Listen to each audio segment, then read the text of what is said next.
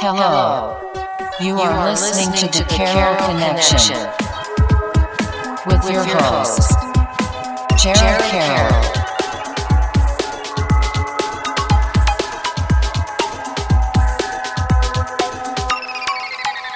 Hey everybody, and welcome back to the Carol Connection. I am your host, Jared Carroll, back for another great episode. I do want to take a second to thank everyone. This past few weeks, I've been kind of really sick, dealing with a lot of sore throat, something viral, and definitely been struggling to put out content and post and stay up with it. So I definitely appreciate people not unfollowing and all that stuff and keeping with me and supporting me and listening to other episodes while I haven't posted stuff. I do appreciate that and sharing that. That stuff is fucking awesome to see. And I do want to announce that I have reached over 1,000 downloads. So thank you to every single guest that I have, every single listener, whether it's been 1 minute or a whole episode. That matters. Like, that stuff does matter to me, and it's huge. Like, I never thought when I first started this podcast that I'd ever reach 1,000 downloads. And I did, with less than 10 episodes plus an introduction. So 10 total, I guess. But that leads into this episode, which is my 10th episode. So I'm in double digits for episodes. I never even thought that I could even do something like this or put myself out there, and it's crazy. And I definitely appreciate everyone that continues to support it. So today I'm with a very special guest, goes by the name of Alexx Medeiros. So I'll just bring him in. How you doing, Alex? I'm doing great, man. Glad to be here. Appreciate you taking the time and inviting me to your home to do this. So let's just take a chance to kind of introduce yourself and what you've been up to, and then we'll kind of flow into our discussion from there. Yeah, cool. So I'm 23. I'm married. I have one kid who's here. He's 2. His name's Noah. And then I have one cooking. His name's Jonah. He'll be here on May 21st, which is interesting because he could be born on my birthday, which is May 17th. That'll be fun if it does. And right now I work for my father. I'm the vice president of Dent Pros. I go to different dealerships and I fix the dents that they have in their cars so they can sell them to everybody and they don't have dents in their cars. That's fucking awesome. I know you've definitely done some work for me. I mean, we won't say why I had dents in my car, but it was definitely well appreciated, and it was definitely a very good job. So I definitely would recommend you to other people who have dents in their car. So let's just transition into our first topic and talk about you just growing up and how that kind of impacted you, and then we'll transition from there. Yeah, awesome. So it kind of starts with how my parents met. My mom was 18. My dad was around 23, 24. And my mom was living on the 3rd floor of a house where on the 1st floor there was a lady selling crack, and my dad was an addict and he was there. They met and they had sex a couple times. Then she was pregnant, and they kind of split up right after they had sex, and she went to North Carolina to live with her sister. And when she got there, she found out she was pregnant. So she came back. Now, my dad's an immigrant. He came from the Azores around 11. He was washing cars and selling weed. Not making much money. You know, back then, minimum wage was like $5 an hour, $7 an hour, if that. And he was selling dirt weed, so I don't know how much you can make doing that. And he got a girl pregnant, so he's like, all right, well, I'm going to go to school, do something. And somebody offered him a job doing what we do now, paintless dent removal. And he went out to Missouri. Went out there, and when he came back, he worked for the company Dent Wizard for 2 or 3 years, and in a courageous move, went out on his own against all the contracts he signed. He got sued, and eventually he became the #1 company in Rhode Island. Dent Wizard doesn't do dents in Rhode Island anymore because of that, and my mom kind of went and did her different, like, she was a waitress, she was a secretary, and she was just a young kid partying. So my dad kind of, after, when I was about 5, he got married to my stepmom, who obviously I butted heads with a lot because my mom was kind of in the picture still. And I was like, you're not my mom. I think anybody who has a stepmom can understand that a little bit. So my mom and my dad, although they met in the same circumstance, they're very, very different people. My mom now is doing awesome. She is the GM over at Hydropunk in Central Falls, and she's doing great things over there. But it wasn't always like that up until recently. She wasn't in my life when I was in middle school, and so my dad had full custody of me for a while. But I did bounce back and forth after that. I don't really know what my mom got into. My mom says one thing, my dad says another, and kind of just left it at that. I didn't really care to dig too much because it was very emotional for me as a kid. Mm-hmm. But because of that, I bounced around. In 1st through 3rd grade, I was in East Providence. And then in 3rd grade, I moved in with my dad. And that was at Johnston. So I was in Johnston from 3rd grade to 8th grade. I actually met my current wife, who's Roxanne, in 7th grade. And, I was a little bit of a player in middle school. And, what trouble can you really get into in middle school? I just had a lot of girls' numbers and thought I was cool by texting them. So one day in science class, I was talking to this girl, and I talked to her all the time. She was at my table. My science teacher got sick of it, and he moved me. Well, he moved me to a table of other girls, and I started talking to them. And I actually still in my phone have the number that my current wife gave me in middle school in 7th grade, which is really funny. It was like a Text Plus app number. And so he moved me again. So I only talked to her for one day. I got her number. And then the next day I was in a different seat in the corner by myself. But after middle school, I moved to Johnston. Mm-hmm. I moved from Johnston to Seekonk. And shout out Seekonk. Yeah, shout out Seekonk. So my first experience was Johnston isn't a ghetto. It's not like a bunch of tough kids, but it's a little bit rougher than Seekonk, right? Oh, definitely. Yeah. So in Johnston, everybody fought, and we would fight not because we didn't like each other, but yeah, there was a little bit of that, but it was mostly like, who's the toughest dude? Who's the baddest dude, right? I've had my fair share of wins and losses, and I came into Seekonk with that same attitude of like, I'm the baddest dude here. I'm coming from Johnston. I'm going to talk to all the girls. But the thing about Seekonk was, I was talking to 3 or 4 different girls. I won't name them. They're all in the same friend group because that's how Seekonk rolls. Everybody's kind of it's cliquey. In the same friend group. And so one day it was like, boom, everybody just don't talk to that kid. Yeah. He's talking to me. He's talking to this girl. That was interesting. And then as far as like the guy's side, I met my friend Aaron. And he's been a ride or die ever since. And I just kind of went into a classroom looking like, who kind of like looks like me? Who's kind of like walking like me? Got the hat on backwards, you know what I mean? Pants sagging, thinking they're a thug like I did. And Aaron, if you're listening, you know it's good. You were that kid too. And he kind of introduced me to everybody else that I know that I'm a ride or dies today. That was like my high school experience, but I was glad when you came to Seekonk. I don't know if we recruited you to play football, but I remember once we got you in that weight room, we're like, oh man, look at this kid. And I'm glad because that built our relationship, and that's where I know you is just from the football field, and that's where a lot of my good relationships come from, and I'm glad we are still friends to this day. So, I think I don't know if you were going to touch upon that, but I was definitely going to have to. Yeah, definitely. I just wanted to give like a brief overview of like my schooling and stuff. There's definitely a lot more that happened, but for football, freshman year. So I played football in 7th grade, and I was so bad, right? I played baseball growing up, but nothing else. And there's a kid named Joe who was, he played football since he could walk, basically. And he was playing a defensive end, and the coach put me as the right tackle. So I'm sitting there, and I'm like, what do I do? And he's like, get in a 3-point stance. I'm like, what's that? And he shows me. He's a super awesome dude, wicked nice. And I get into my 3-point stance. The ball gets hiked, and I tackle him. And he just starts dying laughing, and he's like, bro, you can't do that. And I'm like, why not? It's football. And so he's like, yo, coach, come over here. We got to teach him. And he was super nice about it, and he taught me. But that year we went 0-12. We were awful. I've had those. And it didn't, I liked football because, people think you're a little bit cooler because you play football and you meet friends. And so I liked it, but because of that experience, the next year I was not really pushing for it. And then registration went by, and it was like, all right, well, I'm not doing it this year. But when I went to Seekonk with football, everybody was like, yeah, you should play. We need more people to play because there wasn't a ton of people playing football. Yeah.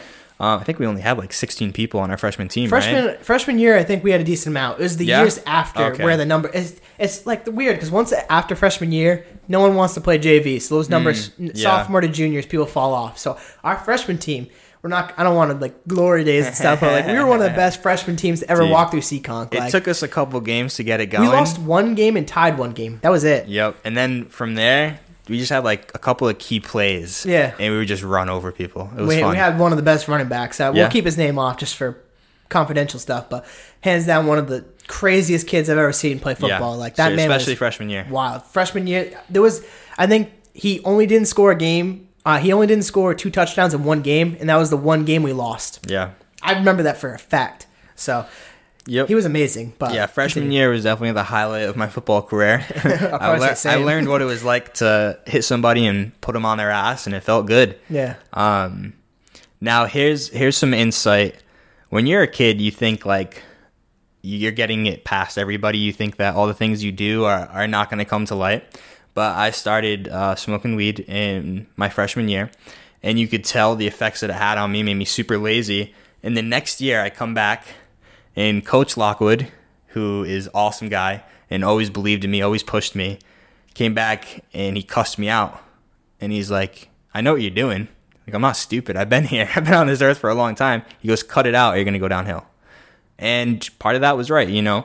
A lot of people have different views on it, and we don't have to get into it. But for that moment, that was right. I didn't take his advice, and it put me in a position where I was around a lot of people that I shouldn't have been, who influenced me negatively and took me down paths in life that I never thought I was going to be down. I started hanging out with this kid. We won't name him. He was my friend from East Providence, and his mom actually started dating... Sorry, my mom started dating his dad, who was married. So right there was some problems. It would be very awkward hanging out in this guy's garage with my mom and him, and his wife would come home from work and like say hi and smoke a cigarette with us. It was really weird. But that guy was not a good guy as a kid. Stole a lot of things, sold a lot of illegal substances, went to jail for attempting to kill somebody. And the only reason he didn't kill somebody is because when he was cleaning his gun, he shot himself by accident. And so he went to the hospital. He actually got arrested at the hospital. Did a few years, came back. He cleaned up his life, though, for the most part. He's a really good dude now. Taught me a lot about life. One of the quotes that I can give you is, there's a right way to do the wrong thing. And I learned a lot from that, even though it's not the best advice. No. He still kept me from doing the wrong things in the wrong way, because there is a wrong way to do the wrong things. But for this kid, for example, like I remember he was the type of dude who would say he would give you the shirt off his back, and sometimes he would mean it, but other times he was just a snake. And there was one situation where he hopped in my truck and he had crack rocks and he just threw them in my dashboard.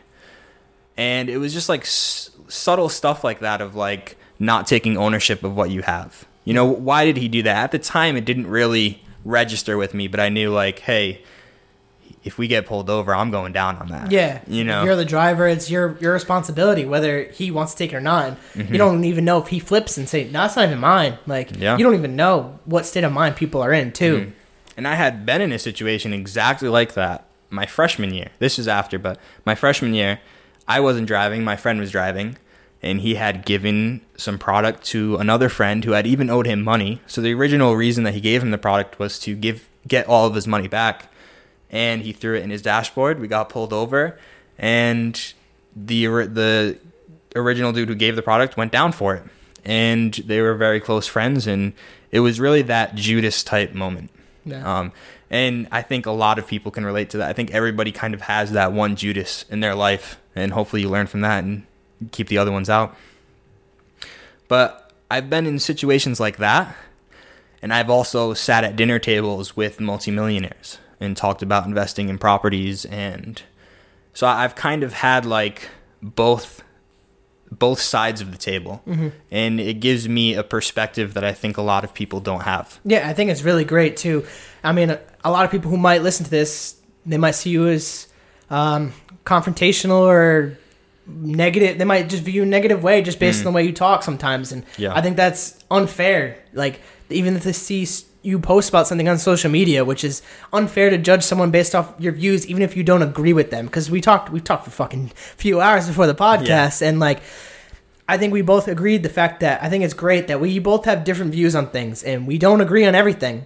but we respect one another to have a conversation and sit down and like, hey, that's the way you feel. Like, I understand where you're coming from and why you feel that way. Like, we have experiences in our lives that push us one way or another and make us believe certain things. And I'm not against listening to someone who has a different view like yourself. And the fact that you've been a constant supporter of my podcast was another reason why I needed to have you on this podcast. And like, you have experience of being on both sides of the fence where you were troubled and you went through things that you wish you hadn't as a kid. But if you didn't, you wouldn't be who you are today. You have all that bad experience and the things that shaped you, and you went through those dark times to come out, and you're an amazing person now. Thank you. I know you are very religious, and we'll get into that as we go on this podcast a little bit more. And it's crazy to see that change in you. And a lot of people are like, what happened? And like, we don't have to really get into it either. Like, feel comfortable if you want to, but we don't have to. I don't really want to dig too much into your personal life, like with posting on a public platform. But just that whole transition is just, it's from an outsider's perspective. I'm not really an outsider, I'm your friend, but like someone who looks at you is like, he turned it around. Like, he definitely has a good life. You have a beautiful family, you have a nice place, you have a beautiful dog sitting right next to us. Like, it's just, it's good to see, and it's a story that needs to be shared. Because like, I know Rob and Brock and some other people have said on the podcast, you get inspiration from other people's stories. Whether people agree with you or not, you have a story that should be shared and you should be embraced. Like, you went through something traumatic and you've gone through things that are traumatic, but you're a better person for doing that. And I know in society today, I was watching something about Michael Vick, and people are very negative about Michael Vick, and I'm not one side or the other, because he did some very cruel things to animals. And I just think we're a society that is, because they're trying to put him as a captain for the Pro Bowl, and people are very like, why? And it's, society wants to give second chances. We're a nation of second chances. Like, it's proven time and time again, whether you agree or not, he has served time, and whether those acts are very cruel and you don't think he should be accepted, he served time, and it is what it is. But that's just talking about the fact that we give second chances, and the fact that you kind of have a second chance. Like, you could have went down 2 paths and you caught yourself enough to reel back, whether with support of other people or not. But I think that was really great. I should have been dead or in prison 3 times over. I'll talk about those instances because they're really interesting stories. I think people can learn a lot from them. But as you were saying, I'm going to have a big head when you leave because of all the compliments. Thank you. But I was a very troubled kid. I was mad at the world, partially because I didn't have what most people don't have, a loving home. I did have a loving home at certain points in my life, but your mom and your dad being together, that's a huge thing. And I think sorry to cut you off too, but I know I'm very privileged for that, and I appreciate my parents for being that way, because my dad hasn't always been like that too, with just dating my mom and marrying her and all that stuff. I have a half brother, and I don't consider him a half brother. So people, if he listens, you're not my half brother. You are my brother. All love, obviously, but like, just that perspective, like, we have different views of life. Like, the way he grew up is way different than I grew up, and that was something as a kid I obviously saw, and like I've had so many different perspectives in life just from that to, like, my youngest brother has autism, like, seeing that perspective and seeing the way kids treat people in high school, like making fun of the kids who have special needs, which they do it because other kids do it. And whether something's going on in that person's life, maybe we don't know, and that's why they're lashing out on those kids, but it's unfair and it's wrong. And like, as a kid seeing that, I'm like, I was scared to say something, and I wish I wasn't sometimes, and I wish I was that person who could have stood up and been like, guys, fuck off. Like, you don't know what's going on in that person's life. Why are you making fun of that person? And I think we both can agree to that, whether we want to admit that we were that person or not. I was that person at times. For sure. And it's unfortunate too, because like, for me, I have that experience in my life of someone. If someone did it to my brother, I'd snap their fucking leg. Like, I'd be furious. Like, I've had instances where I've confronted people. I'm like, he has a problem. Like, it's been diagnosed. Like, you can talk to him, and like, he's very high functioning. So like, he has a job and graduated from high school. Have known. Yeah, he's very high functioning, and he's an active member of society and can contribute. And just the conversations, you eventually pick it up. Like, maybe something's not right here, and maybe there is something that needs to be diagnosed, and there is, obviously. But his classmates, I've had people who stick up for him, and I've had people who don't and are assholes, and like, I get both sides. Like, I've seen both sides. Like, I've been in high school, I know what it's like, and just that perspective is huge to have, and just touching upon just parents and stuff. But continue with what you were saying. I wouldn't want to get Jared mad. I'll just put that out there. Yeah, I mean, I'll kind of get into these experiences that I was just talking about. I know we could go a million different directions, but they just kind of came to mind, and I know each of them deeply because they're huge parts of my life, and one of them I kind of got to keep under wraps, but I will explain. Yeah. So the first time that it was a near-death experience, not in the sense of like I saw God or whatever, and that type of near-death experience, but I almost died. So I had my first heartbreak, right? I think everybody knows how that is. Definitely. I was a freshman or sophomore, one of those, I forget. And my dad, at this point, had built his business very well, just killed all the competition and built into a multi-million-dollar business. And he wanted to celebrate and take his family on a nice vacation. So we went to Atlantis in the Bahamas. And while we were there, I was depressed from this breakup. As depressed as a 15-year-old kid can get, I guess. And that can vary now, but yeah. And I thought, like life just sucked, I didn't want the relationship to end, but it did from, I wasn't a great dude back then. And I went and I bought a bottle of Jack Daniels. It was $125 for the hotel service. It's, a $40 bottle. It was $125, and paid for it with my dad's credit card. And they just brought it to my room, and I knew nothing about drinking. I might have drank like once with a friend before this. And the lady's like, this is for you? Like, you're the only one here? I'm like, yeah, I just, like to have my evening Jack. And so she was like, do you want a chaser? And in my head, I'm like, what's a chaser? Oh, no, I'm good. And I took a coffee mug, and I didn't know how to drink, so I just slapped the biggest shots I've ever taken in my life. Full coffee mugs. And, everyone's had this experience if they've maybe had an edible or just drinking, or you don't know when it's going to hit you, how hard it's going to hit you. I drank 2/3 of the bottle within 20 minutes. And the last thing I remember was laying on the bed, and I locked the door because I was doing something private. And so from what I've been told, my dad came in the room to check on me because he knew I was dealing with issues, and they had all went out to go to the pool. Yeah. So they come back, and my dad had to like grab something, like his wallet or something. And I had the lock on the door so he could open the door to see me a little bit. And he's like, oh, he's taking a nap on the bed. I'm not going to wake him up. I'll just let him sleep. I'll come back later. They came back later, and I was in a pool of my own puke on the floor. And so obviously if I saw my child like that, I would freak out. I wouldn't know what to do. And he called the security guards, and they come running up to the hotel room, and they said, sorry, but if we break this door down, we're going to have to pay for it, and we don't make much money, so we can't do that. We're in a different country here. There's different rules, and they really were going to let me die over the door because they didn't want to pay for it. My dad was like, I don't care. I'll pay for the damn door. They're like, we're not pushing this door down. Sorry. You're going to have to call the cops. And he's like, how long is that going to take? And they're like, I don't know. And I'm like, well, my kid's like dying on the floor here. I don't even know what's wrong with him. They didn't know I was drunk at the time. And I had hid the bottle in the laundry. So my dad, who is a 5'10", 140-pound Portuguese, knocked down these huge bulk. If you can picture a really nice hotel room, these doors are like 300 pounds. And so he opened it, and he just busted the whole door down. He says he has no idea how. And they got me to the hospital. That was a nice bill. And in the hospital, being that blackout drunk, I got to see a side of me that I didn't even know existed. And I'm in a hospital. I'm ripping IVs. I have vague memory of it, and this is mostly of what my dad told me. And spitting on them, trying to bite them. My dad showed me about a fist-sized mark where I had bit him and made him bleed. And it really showed me what I was capable of and how dark I could be. And it scared me.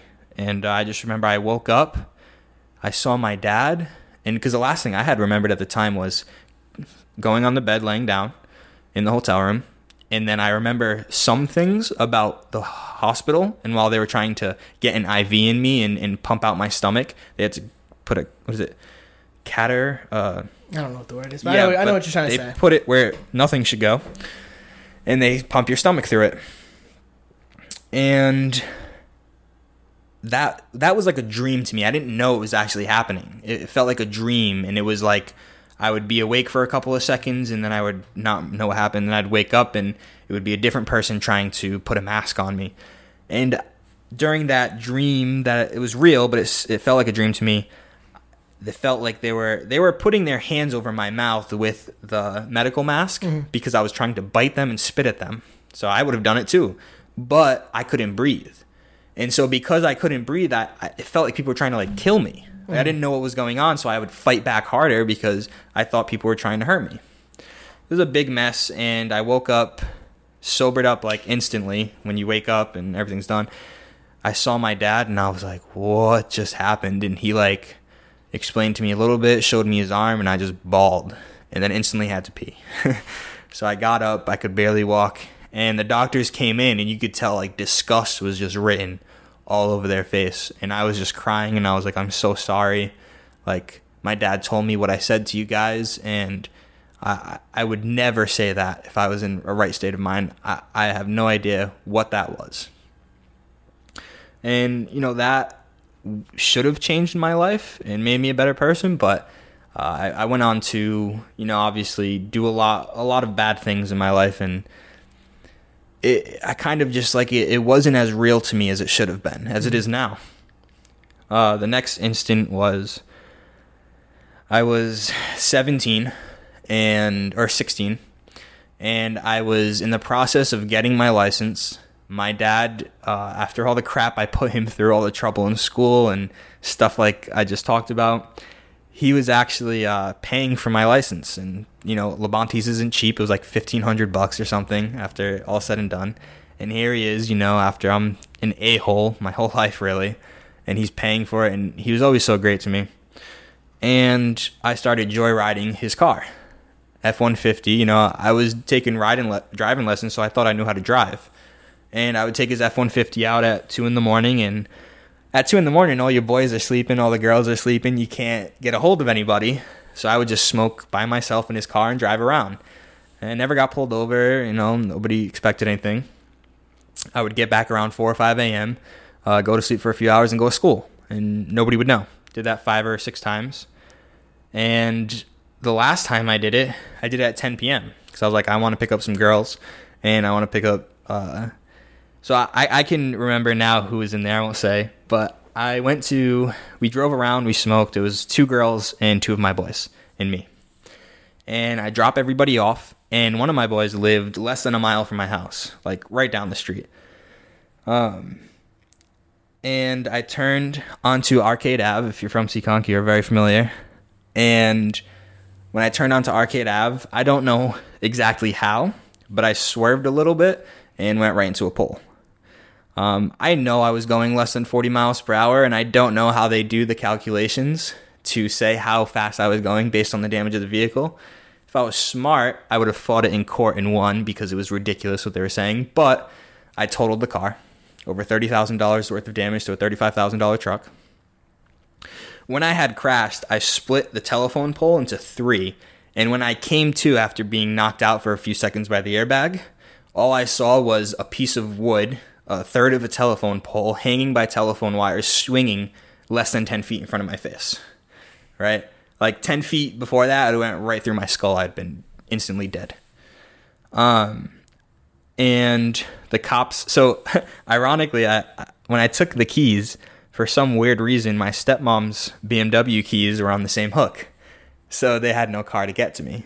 So my dad walked over there. This is really when things went downhill for me, because I called my dad, and here's my dad who's forgiven me for all the stuff I've done, and he's just kind of had it with me. And I called him, and it was the deepest sadness I ever felt, because he said, Alex, you really fucked up this time. And I felt it. It wasn't just like Dad was mad at me. Like, he was truly disappointed in the person who I had become and the things that I did. And instead of trying to be sympathetic to that, I took it as, oh, my dad just doesn't like me, so I'm not going to like him. And I was worse towards him to the point where I didn't listen to him, didn't care what he said. He had put me on like lockdown after that. He was like, you come home after school, you don't talk to anybody, you don't get in trouble at school, you don't do anything, you just come home and stay in your room because I don't want to deal with you. And I said, screw you, I do what I want as an ignorant, arrogant teenager. And I packed up all my stuff and said, I'm moving to my mom, screw you. So he was like, all right, well, I'm kicking you out. Like, don't come back. Like, don't go to your mom's and then next week think everything's fine and just come back. I moved to North Carolina after that because my mom had already planned on it. It was the first time that I actually like got to move in with my mom because she didn't really have custody over me. Mm-hmm. So I was excited.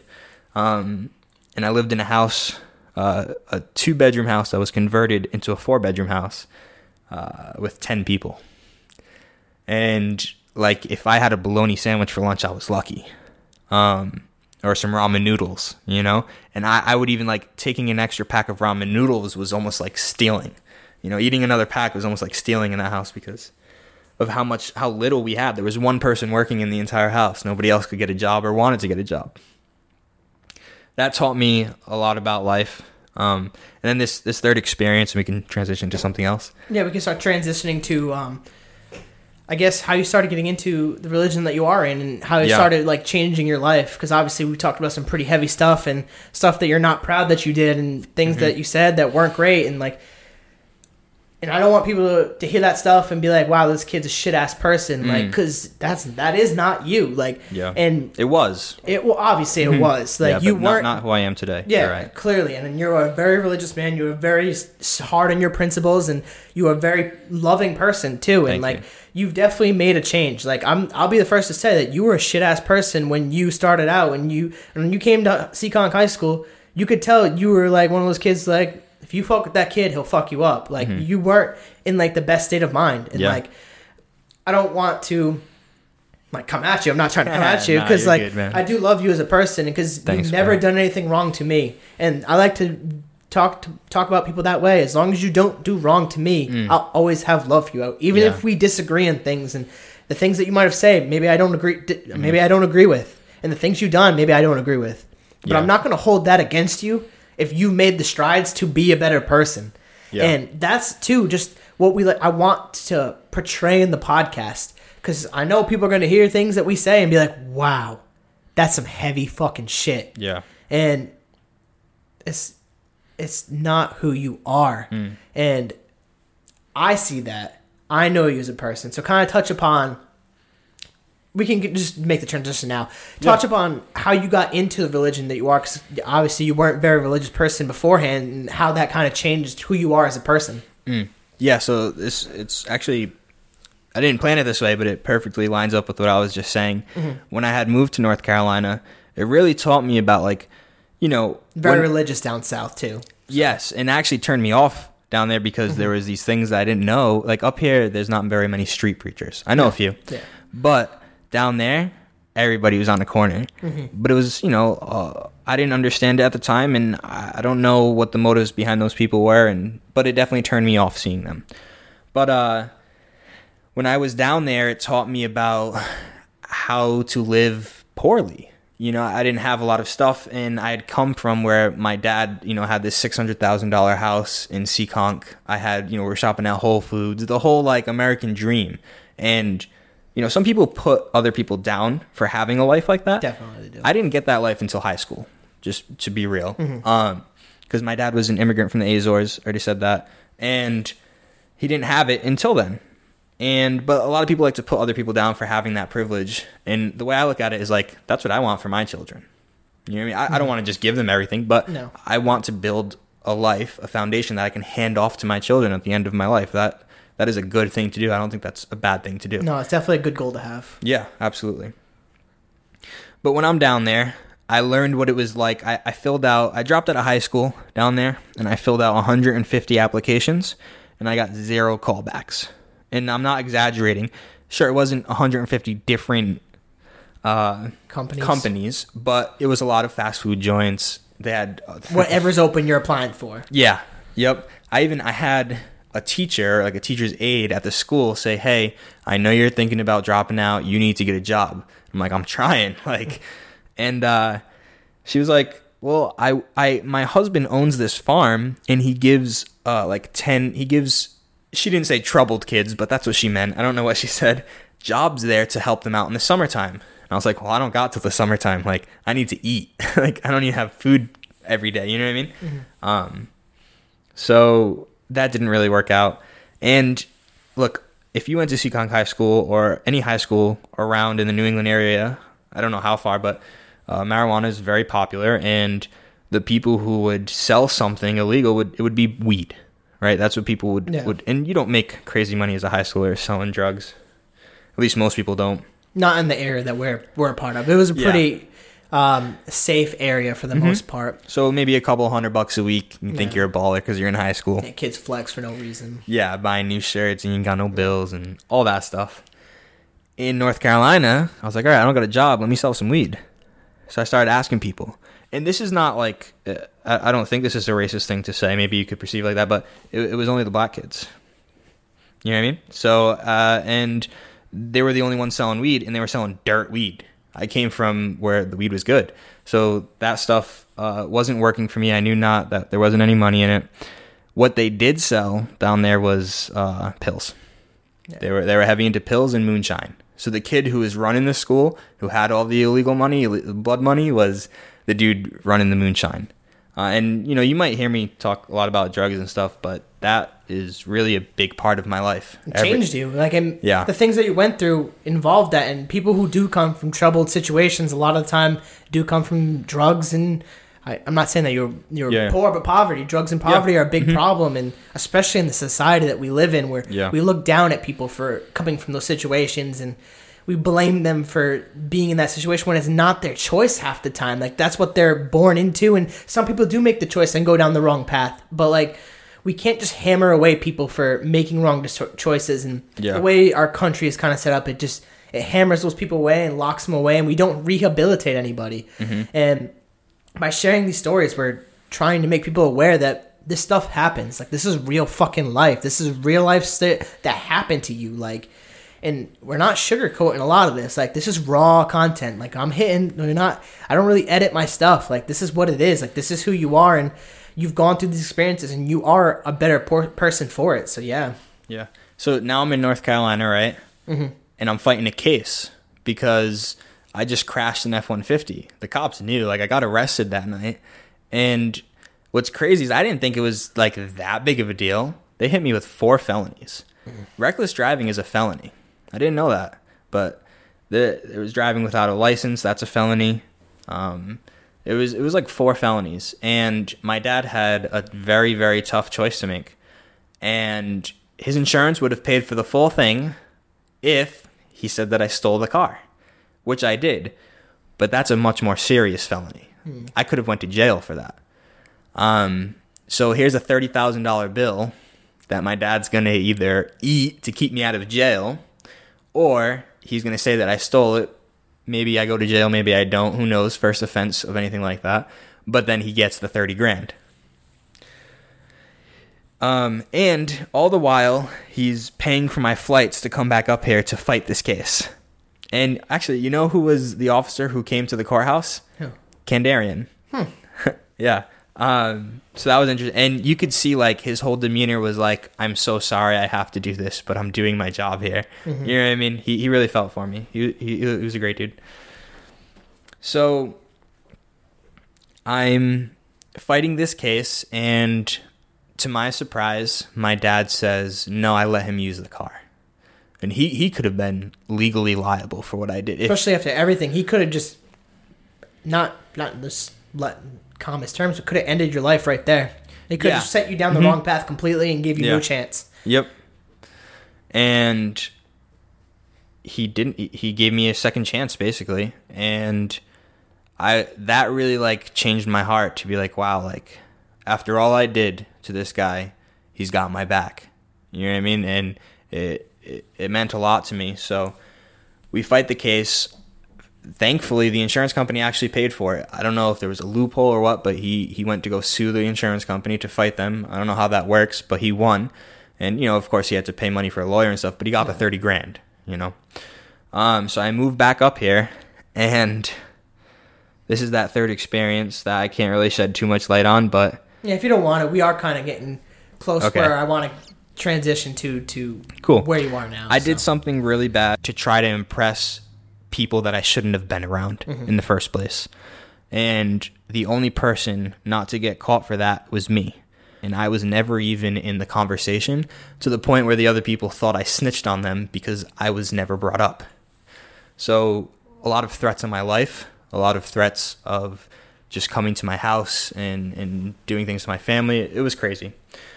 But after this, I went back to school in Seekonk as a junior. Everybody else was a senior. That right there sucks, you know? You just feel out of place. It's like, and a lot of my friends were older, so they were already out of school. So I'm here, and I'm, like, trying to pick up girls, like, and, like, mess around with my boys. I'm like, what am I doing? Like, I just don't fit in here. So I dropped out. And my dad was like, look, like, you can't live here and just do nothing. So you either come to work for me or you're going to have to find a new place to live. So I was like, all right, I don't really have a choice then, do I? I'm not going to go get another job anywhere. I'm a dropout, high school dropout. So I started working for him, and when I turned 18, I was making like $300 under the table a week. Not much, but when you first start making that money, you feel good. So I moved into a friend's house, and I was living there. I was renting a room from him for $400 a month. And when I was in North Carolina, all of my older friends started dabbling with harder drugs. But because I was the youngin', they wanted to protect me in a sense, and they hid it from me. And because of my past experiences with my dad, knowing about his drug history, and my mom and everybody, I knew not to touch the hard stuff. So I've never put anything up my nose or stuck anything in my arm. But one thing that I thought was harmless was psychedelics. So this is really the turning point in my life, because my friends were getting high and staying up all night, and I was getting drunk and smoking and going to sleep. So I wanted to stay up. So I started doing psychedelics, which are uppers. Acid is an upper. That's really what I did. Did shrooms once. I didn't like it, and I loved acid. And while I was doing acid, I did it about 10 times, and every experience for me was amazing. And it honestly made me feel like I knew more about life by doing it. And so one night, it wasn't easy to get. I didn't know many people who had it. So one night, I hit up a friend who really had everything. He was getting it on the Silk Road online. It was pretty crazy. And he was like, I don't have any, but my boy does. And so I met this kid. Yeah, there's a plaza across from Valero. We met there. He was in a beat-up white Civic, and it was the sketchiest thing in the world. And that night, I had, to keep it short, because it's a very long story. Yeah, we definitely should. I had an experience of what I believed was God showing me the evil things I've done in my life and the trajectory I was on and all the things I wanted. So in that experience, I saw me as a man who, you know, I had the muscles and the money and the girls, and I saw it and I was like, that's just not happiness, because of the way I was doing things, the things I was chasing. And I just saw an image of myself that I despised, but at the same time, it's the image I was chasing my entire life. And I kind of had a eureka moment where I realized, like, every single goal I had in my life that I adapted from people I shouldn't have even been around, from songs I shouldn't have even been listening to, just everything, movies that portrayed this life that I wanted, that I would just chase after, of money and drugs and girls. It was all a lie. It wasn't what you wanted. Yeah, it wasn't what I wanted. And I had, when I moved out, so my dad bought me a Bible when I was 10. And it had my name on it, and I thought, like, man, this is cool. You know, I was a little kid with a Bible. And it was in my closet in a shoebox, because I was moving out of my room, and I you know, you throw stuff away and you bring what you need. And I was like, this is a Bible. I'm not going to read this. And I was like, this is what I thought. Everybody needs a Bible. So I threw it in my shoebox, and I threw it in the closet in my room at my friend's house. The night So I had my ride or die friends stayed and helped me. They were going to call an ambulance and my mom or something because they didn't know what the heck was going on. I was tripping. Thankfully, I came to before that moment had come. But they stood with me. But a few friends that I was there with who should have brought me home abandoned me. And I realized, like, you got to be careful who you call your friend at the end of the day. Because especially when you're around what you're talking about, too. A lot of those people aren't your friends, clearly. Yeah, exactly. So, keeping a long story short, while I was on that trip, I had an experience to where I knew I sinned against God, I broke his law, and he was mad at me. That's all I knew, and that I had to fix this relationship. There was something that needed to be done here. And so I stayed home for the next week from work. You could ask my friends, I would go hang out at a friend's house, we would smoke, we would hang out, maybe have a couple of beers, and I'd get up and leave. And they would just say, don't worry, man, it's just like he just does that now, like he's going through something. They didn't know what was going on, but I would just get in these moods where like I can't be around anybody. I got to go home and think. And I would go home and I would open my Bible. And just like I think most people can relate to this, I opened that thing and I looked and I was like, this makes no sense. Like, what am I reading here? Like, they talk weird. Like, I just don't understand. But eventually I kept reading. I started to understand what the gospel was, that we sinned against God. And there's nothing, just like if you're a criminal, there's nothing you can do to make up for the crime, right? Mm-hmm. If I go murder somebody, there's nothing I can do now to say, oh, to the judge, like I shouldn't be convicted of murder because maybe I'm a good person, right? Maybe I go and I while I was in prison, I helped a bunch of people learn how to read and write who never knew how. That's a good thing, but it doesn't, you're not forgiven of your crime because you did that. Yeah. So I started to understand, like, I've broken God's law, the punishment is hell, and I can't do anything to not receive a just punishment.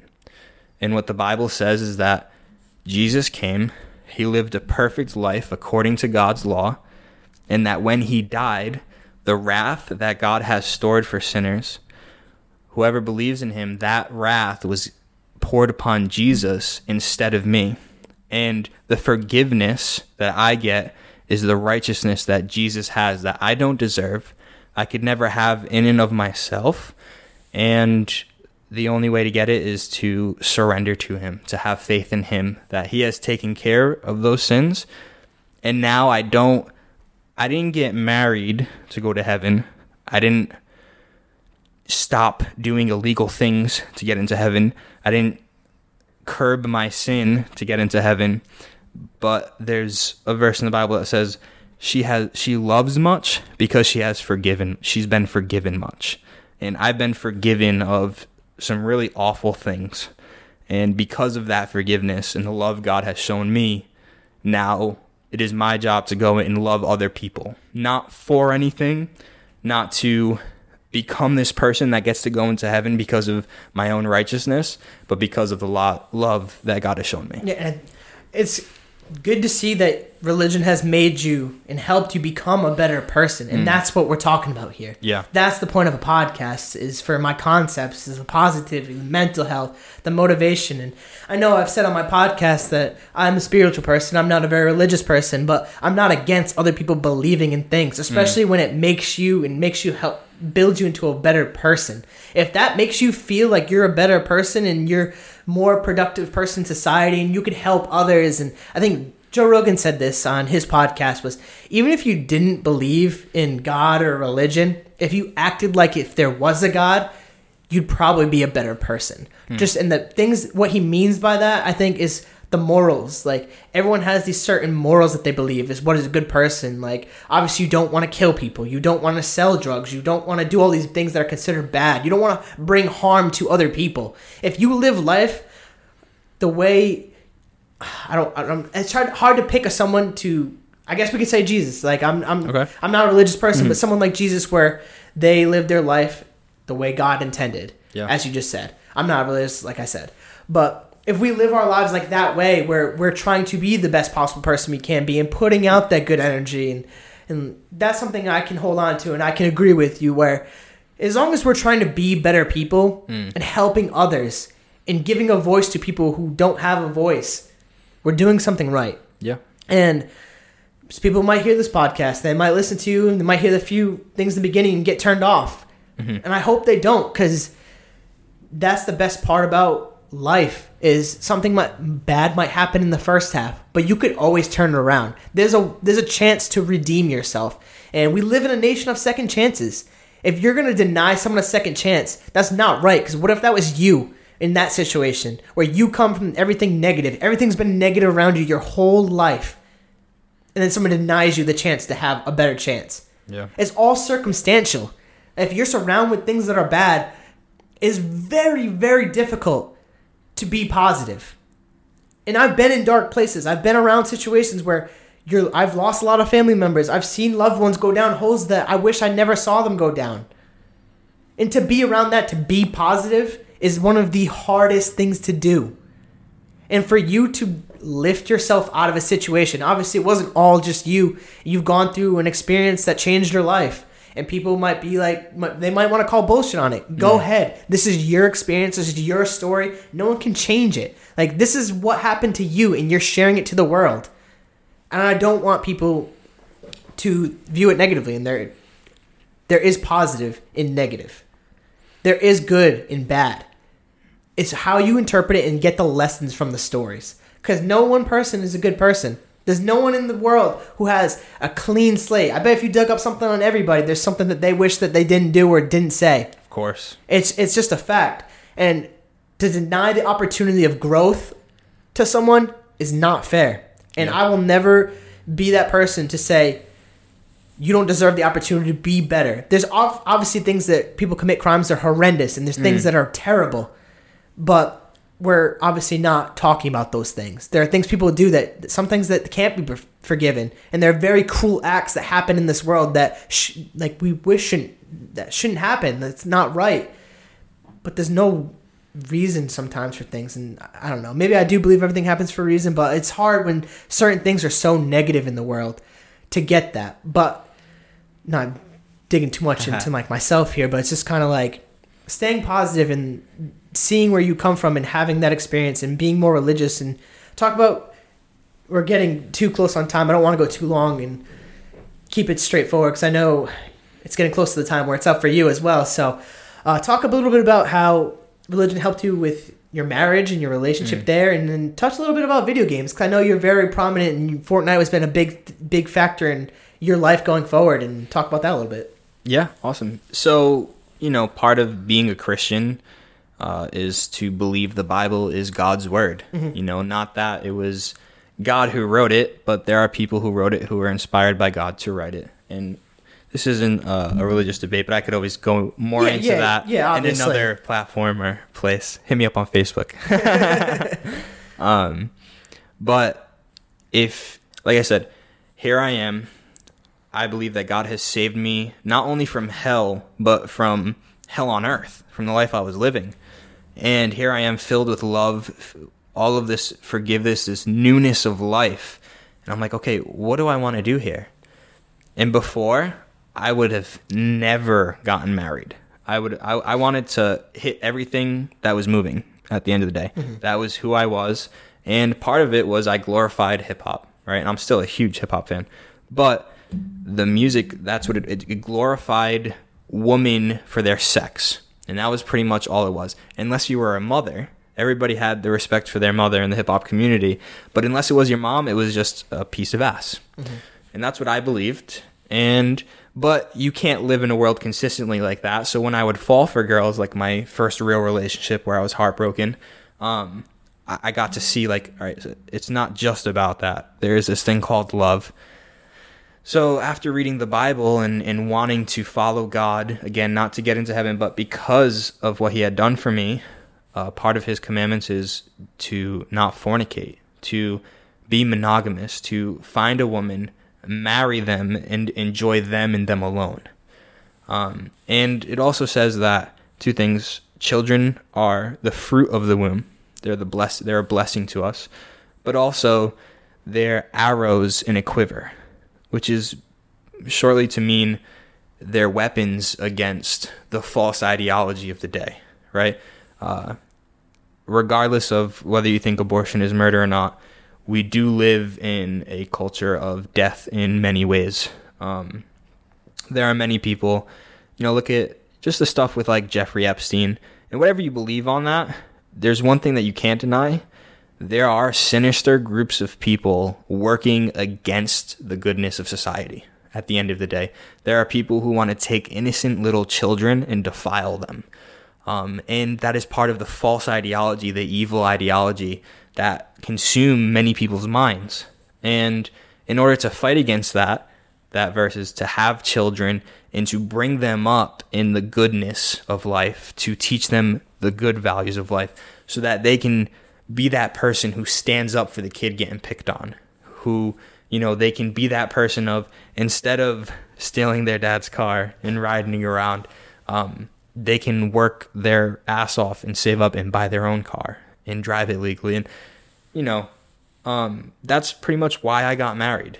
And when I met my wife, she had the same idea. She was a Christian, and she was like, this is what she says. She says that she was praying to God, and she said, I'm done with guys. I've been messing around. I haven't been faithful to your word and to the way that you want me to live. So I'm going to be single and focus on myself. And then I came along.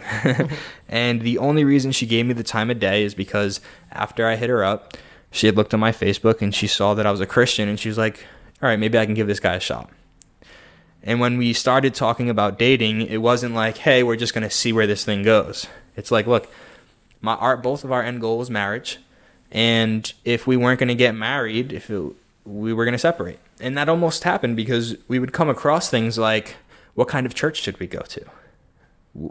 Well, the church she was going to was a church that was a prosperity gospel church. Me and Jared talked about this a little bit before the podcast, of people who go out there and they say, Jesus died to get you a Mercedes or to get you money and health and happiness, and that's just not the case. Although there's nothing wrong with those things.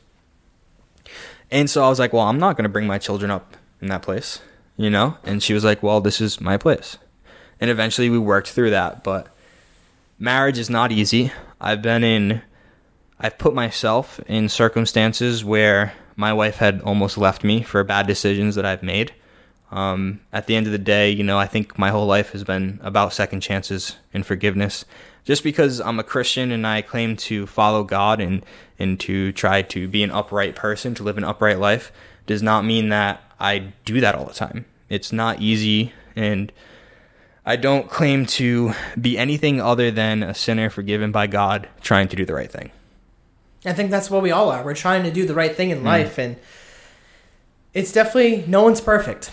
No story in life is perfect. Everyone comes from somewhere, whether it's good, bad, or ugly. Like, if you can pull yourself out and be a positive light for someone, because I know you're a very positive figure in your church and in your community, especially from what I've heard from other people, you're a very positive light and you're very outspoken, and thank you. That's awesome.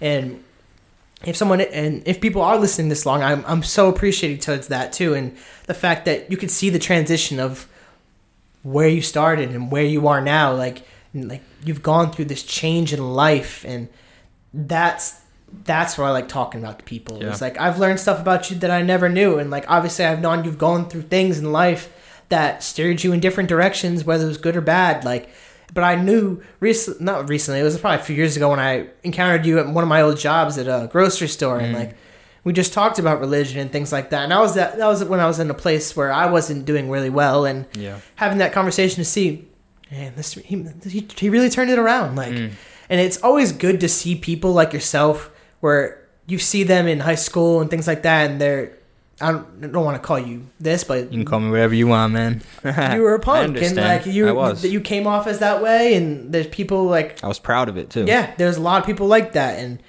to see you are now, that's completely not who you are. And I love the fact that we've talked about this off the podcast, off the record, that we believe different things and we accept each other and love each other for what we believe. And I don't agree with everything you say, and you don't agree with everything I say, and I love that. Like, not everyone in this world is going to have the same ideology or beliefs, and these are hard conversations to have for a lot of people. A lot of people cannot sit down and do what we're doing right now. Yeah, and I'm thankful that you have given me this opportunity and that you're willing to come to my house and to sit in my home and talk about these things. It's awesome. Yeah, and I appreciate that, like just inviting me in and reaching out and supporting me, because obviously there's things that you've done and you've said on the podcast that I wish that you never had done. And like it, as a person who is positive, and I'm not saying I'm perfect, far from fucking perfect. I've done shit in my life that I wish I didn't do either.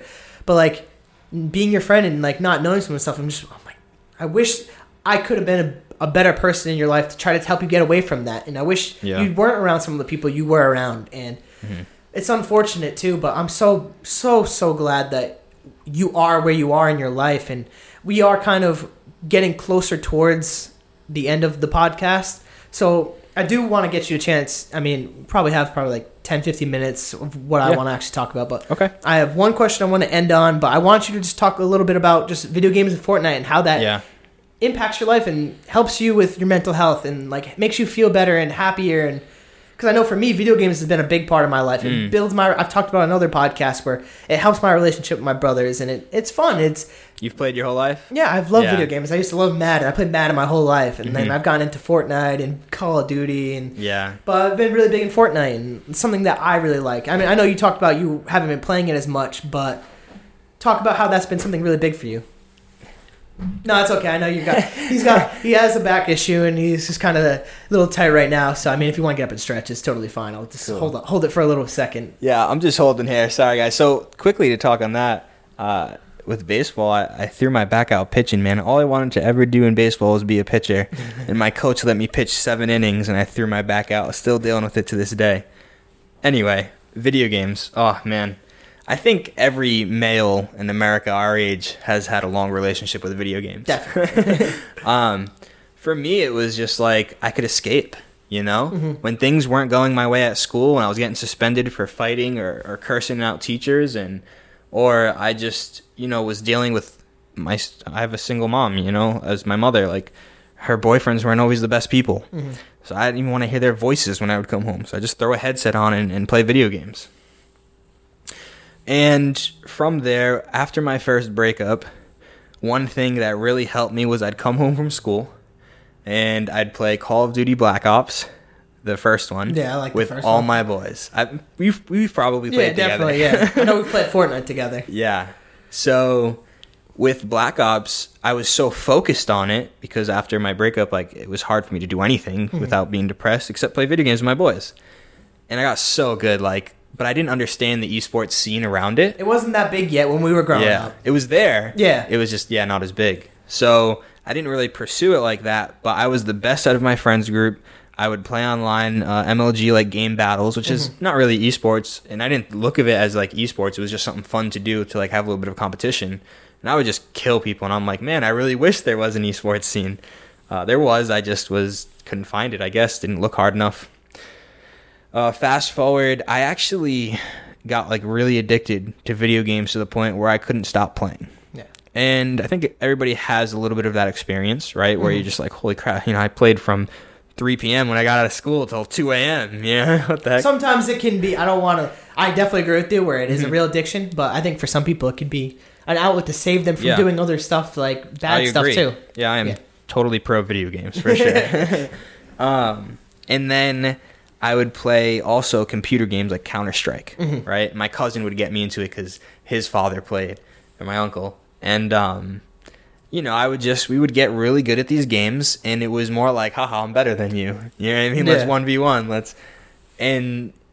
But then comes Twitch and Ninja with Fortnite. He really broke that open, to be honest. Man. Just playing with Juju, and once, not to say Drake made it cool, but like that was a big reason why Fortnite blew up. Like that blew up Twitch, that blew up Ninja. Like Ninja's getting sponsor deals, and he's changing still doing big things. Still changing the whole game for esports, which is huge because obviously parents growing up used to be like, get out the video games, go play outside. Now some of these kids are paying for their parents, like they're paying off their student loans, paying for the houses. Like this is a career for some people. Yeah. Not saying everyone can be a pro gamer. Like let's get that very clear. It's like being pro sports. Like it takes a lot of effort. Not harder. Yeah, it takes a lot of effort and a lot of dedication to get to that point. So if you're serious about it, go after, pursue your dreams. Like who am I to stop you? Like fucking don't listen to me. But like understand that it is serious. It's a very competitive area, especially now. Everyone wants to do it. Yeah. So here, one thing about Ninja, this is all I have to say. Red Bull, Yeah. Mixer, big money there. Adidas, and now he has his own skin inside of Fortnite, the first person. So I'm just going to put that there. Here's my experience trying to become a professional esports player. And I was quite close. And not to toot my own horn or anything, but in the level of playing, you could have put me like, all right, what's the farm leagues in football and baseball and stuff? I was at that level of the sport where I was like, the big leagues were right there. Yeah. Like I could, if I grabbed the top rope and pulled myself up, I was there. I had talked to like 20 different organizations offering me different kinds of sponsorships and salaries, and just not enough because I have a family here. I can't go play video games for $1,000 a month. Yeah. You know, I just can't do that. 60 hours a week. This is more than a full-time job. But I sucked at first. Everybody laughed at me. Dude, you're horrible at this game. You're gonna be at esports. I had in my Instagram bio, World Cup 2019, right? And everybody's like, oh yeah, World Cup. I got really, really good because I just I would wake up at 3 and 4 a.m. and play until 8 a.m. Leave for work at 8:30 after having breakfast, whatever. And then I'd come home and hang out with the family. When they would go to bed, I would play for a couple hours. Wake up early, do the same thing. Not healthy, don't suggest doing that, but I got really, really good at the game.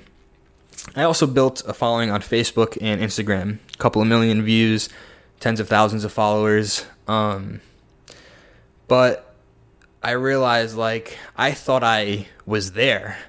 And then I realized, like, wait, this is not enough. Like, I need to, like, 10x this. Like, I need to really... I had connections with... there's a guy on 100 Thieves. He had 1,000 Instagram followers at the time that I saw his Instagram. I think less than that. And he was really good, way better than me. And I had, like, 10,000 at the time, getting, like, a couple 100,000 views. And I'm like, man, this kid needs some light. Like, he's a beast. He signed to an org already. And I shouted him out. I only got him a couple 100 followers.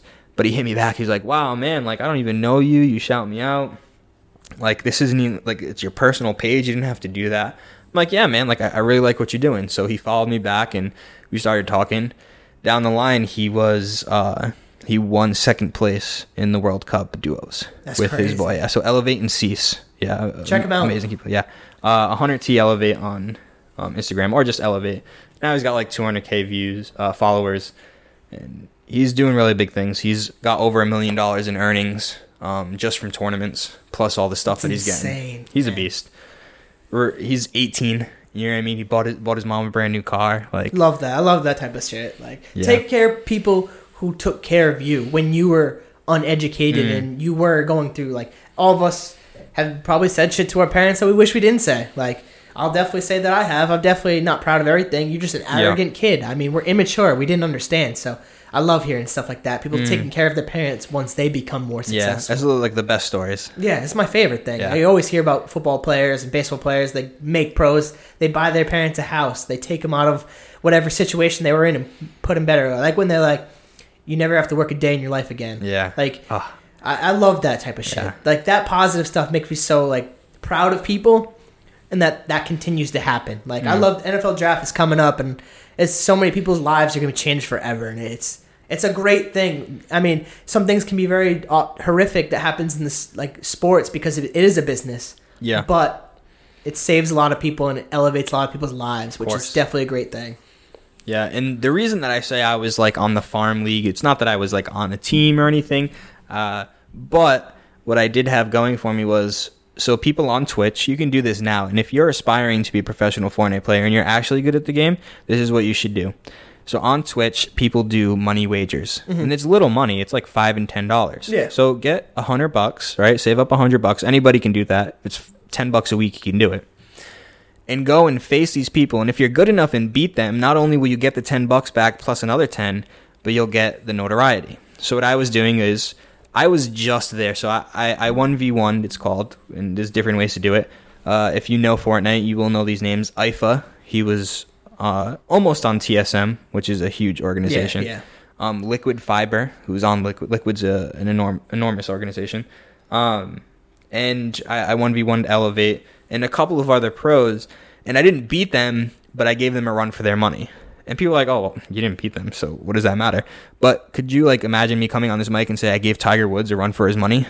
Yeah, people would be like, holy I shit. almost beat him. Yeah. And this is the level that we're playing at. And, some people understand that. I think a lot of people our age understand that. Yeah. But a lot of people kind of look down on it. So I just wanted to express that.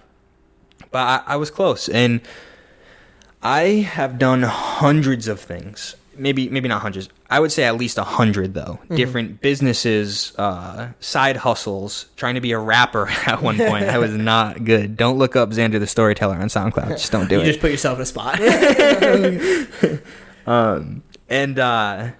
So I got my wife pregnant again. I don't know how it happened, I swear. And I'm thinking, I'm like, I'm putting in 20, 25 hours a week on top of my putting time in with my family and in my full-time job. I'm like, I'm doing really well, but in order for me to compete, like if I want to be a professional, I got to start putting 40, 50, 60 hours in. Yeah. I'm like, one, I can't do that now. I'm like, I'm not even going to be able to put 25 hours in when I have a second kid. Like my wife's going to have to recover. I'm going to have to take a couple weeks off, like, and all these things. And some people may think like, oh, he quit on his dreams. And I understand that, and that's kind of what it felt like. I was like, man, I'm like so close. I can taste it. Like, this is the closest I've ever gotten to doing what I want to do. Mm-hmm. And it put me in a little bit of a funk, but I came out of it, and this year I became the vice president of Dent Pros, and it's 2020. Our worst months are January and February. Makes sense. Because of the motivation I have now to do this, because I don't have any side hustle, I spent from 16 now working to make money, but only bare minimum. I was crappy at my job. I didn't like it. And I would just do side hustles because I'm like, I'm going to blow up here. I'm going to blow up here. I'm going to blow up here. Start something, fail. Start something else, fail. Start something else, fail. And it was a roller coaster. But I'm en route to have my biggest month production-wise ever in one of the worst months of our business. Mm-hmm. And it's because I'm not like all of a sudden super passionate about fixing dents. I'm not all of a sudden, I do have more passion for it, but it's, and this might sound weird, but the money, right? It comes for supporting your family, I'm assuming, yeah. Yes, to build a legacy so big that I can hand off to my children, that I can give them. I think, sorry to cut you off again. No, you're good. I think everyone's kind of, I always like to think about it, if I ever have kids of my own, is you want to give them a better childhood than you had. It's continually building on what you've had. And obviously, if anyone listening to the story hears your story, it's like, well, no shit, he wants to give his kid a better life. Like, he wants them to be better than what he was. You don't want your son to be like anything like what you were. You don't even want him to have that opportunity. You want to give them the best possible life. And that's the mindset someone needs to have if they're having children too. It's like, you want to lift them up. You want to give them a place where they can feel comfortable and continually to grow. So, like, I don't want to say you are giving up on your dream. And there's always a chance to go back. Yeah. You had to make a decision, which a lot of people can't comprehend. You have to support your family. You had to come to a rational decision where either you're dedicating a lot of the stuff where you could possibly put everything on the line, like your marriage and everything, your kids' lives, for something that might not work, which it's a risk, obviously. And then what if it did work, but I lost my family because of it? And then what's the point? Yeah. You know what I'm saying? So I definitely like that. And we are coming up, so I will have you kind of plug Dent Pros at the end of this, but for us to end, I always like to end with this question to my guest. What would your advice be to someone who is pursuing their passion? So this is a very tough question, especially because each person's individual situation is so different, right? Like the one I just explained about myself. There are different thoughts and opinions on this subject. And I'm going to give both because I don't know which one is the right one. I don't know if there is a right one. There is the opinion of somebody who I admire, Grant Cardone, and part of the reason why I'm doing what I'm doing. And he says, you have to do at some point what you don't like. And I was talking to Jared before, and even when you're passionate about something, there's going to be days where you wake up and you're like, I don't want to do this. Yeah. Whatever the reason might be. So even if you're passionate about it, you're going to have those days. But he says, we all have a gift, and it's behind what we hate. at our everyday job, if we were to focus more, if we were to push the pedal to the metal and grind it out and really put 100% into it, we could find that there's probably a gift behind there waiting for us. And that's been the theme of my life, where I've taken all the opportunity that I've had at my fingertips for granted. And then years later be like, oh, I'm so stupid. Look what I have. Like, this is amazing. And I've done that with Dent Pros now, to where all these years I'm like, pridefully, I want my own business. I want my own career. I want to be able to say I did this. And after looking at all the work that I put into Dent Pros, I'm like, there's nobody that can tell me my daddy gave me this. And that was like one of my fears, right? And so as far as passion goes, I'm passionate about life in general, but now my passion is building a legacy. Building a company, not just because I can have a lot of money or notoriety, but because I'm helping people with the service that I provide. I'm helping people feel better about what they drive. I'm helping dealers to make money to provide for their families. And I've become passionate about that. On the other hand, there are people like Gary Vaynerchuk who say, okay, what is it that you want? Do you want happiness or do you want money? If you want money, mazel tov. If you want happiness, why are you spending $100,000 to go into debt to become a civil engineer when you don't want to be a civil engineer? Why don't you go get a room with 8 other people with cockroaches in the house, pay $100 a month in rent, and eat ramen noodles while you try to become a rapper, while everybody's hating on you, calling you a loser? Go for it. At the end of the day, what do you want? If you're single, right? Because if you're married and circumstantial. I guess, yeah. Because like if you want to put your marriage on the line, I'm not going to judge you, but that's going to be like, are you okay with that? Mm-hmm. You know what I mean? Some people put their marriage on the line and they're not okay with it, and they get the success and they're miserable because they don't know their wife. They don't know their children.